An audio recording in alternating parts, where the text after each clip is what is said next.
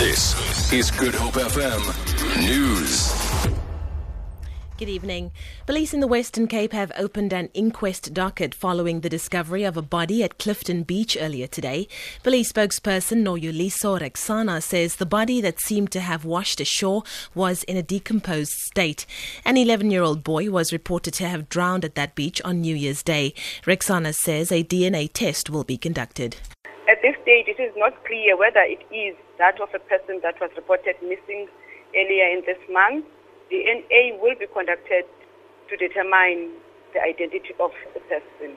Inquest case is under investigation. Okay.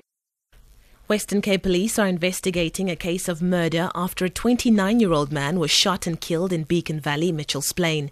Spokesperson Noyuliso Rexana says the victim is alleged to have been shot by two unknown suspects who were driving in a white Chevrolet Cruze yesterday. A 31-year-old suspect has been arrested and will appear in the Mitchell's Plain Magistrates Court tomorrow. The second suspect is still at large. Free State Agriculture, or FSA, has warned that the extent of the current drought in terms of financial implications, food security and possible bankruptcy of farmers and rural businesses are creating a bleak picture of the country. CEO of FSA, Henk Vermeulen, says the whole country is affected by the drought and now is not the time for politicians to score political points. Vermeulen says it is important for the government to set an enabling environment for agriculture. All the focus is on the election, and I think the focus needs to shift in terms of food security, because if the people don't have food to eat, then you will see an uprise that you won't be able to handle this.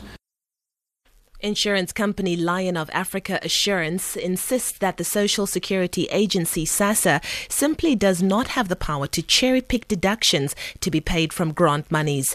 The insurance company says that the only recourse SASSA has is to amend the regulations which empower insurance companies to make deductions for funeral cover from grants. SASSA tried to ban such deductions from childcare grants, saying it's not in the children's best interest. Lion of Africa lawyer Michael Strowley. The deductions of child grants had been allowed by SASSA for the past 6 years or so, and so it came as quite a surprise to our clients that on the 4th of December they were notified that future deductions from child grants would no longer be allowed from the 1st of January onwards. Our client was successful in the High Court in obtaining the interdict, so SASSA hasn't really won anything there. What they've achieved is to frustrate this interdict from coming into place by launching an application for leave to appeal.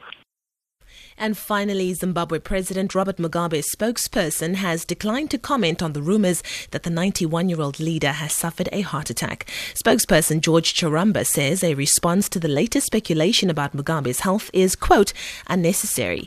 Mugabe is the only leader in Zimbabwe, or rather that Zimbabwe has known since independence in 1980.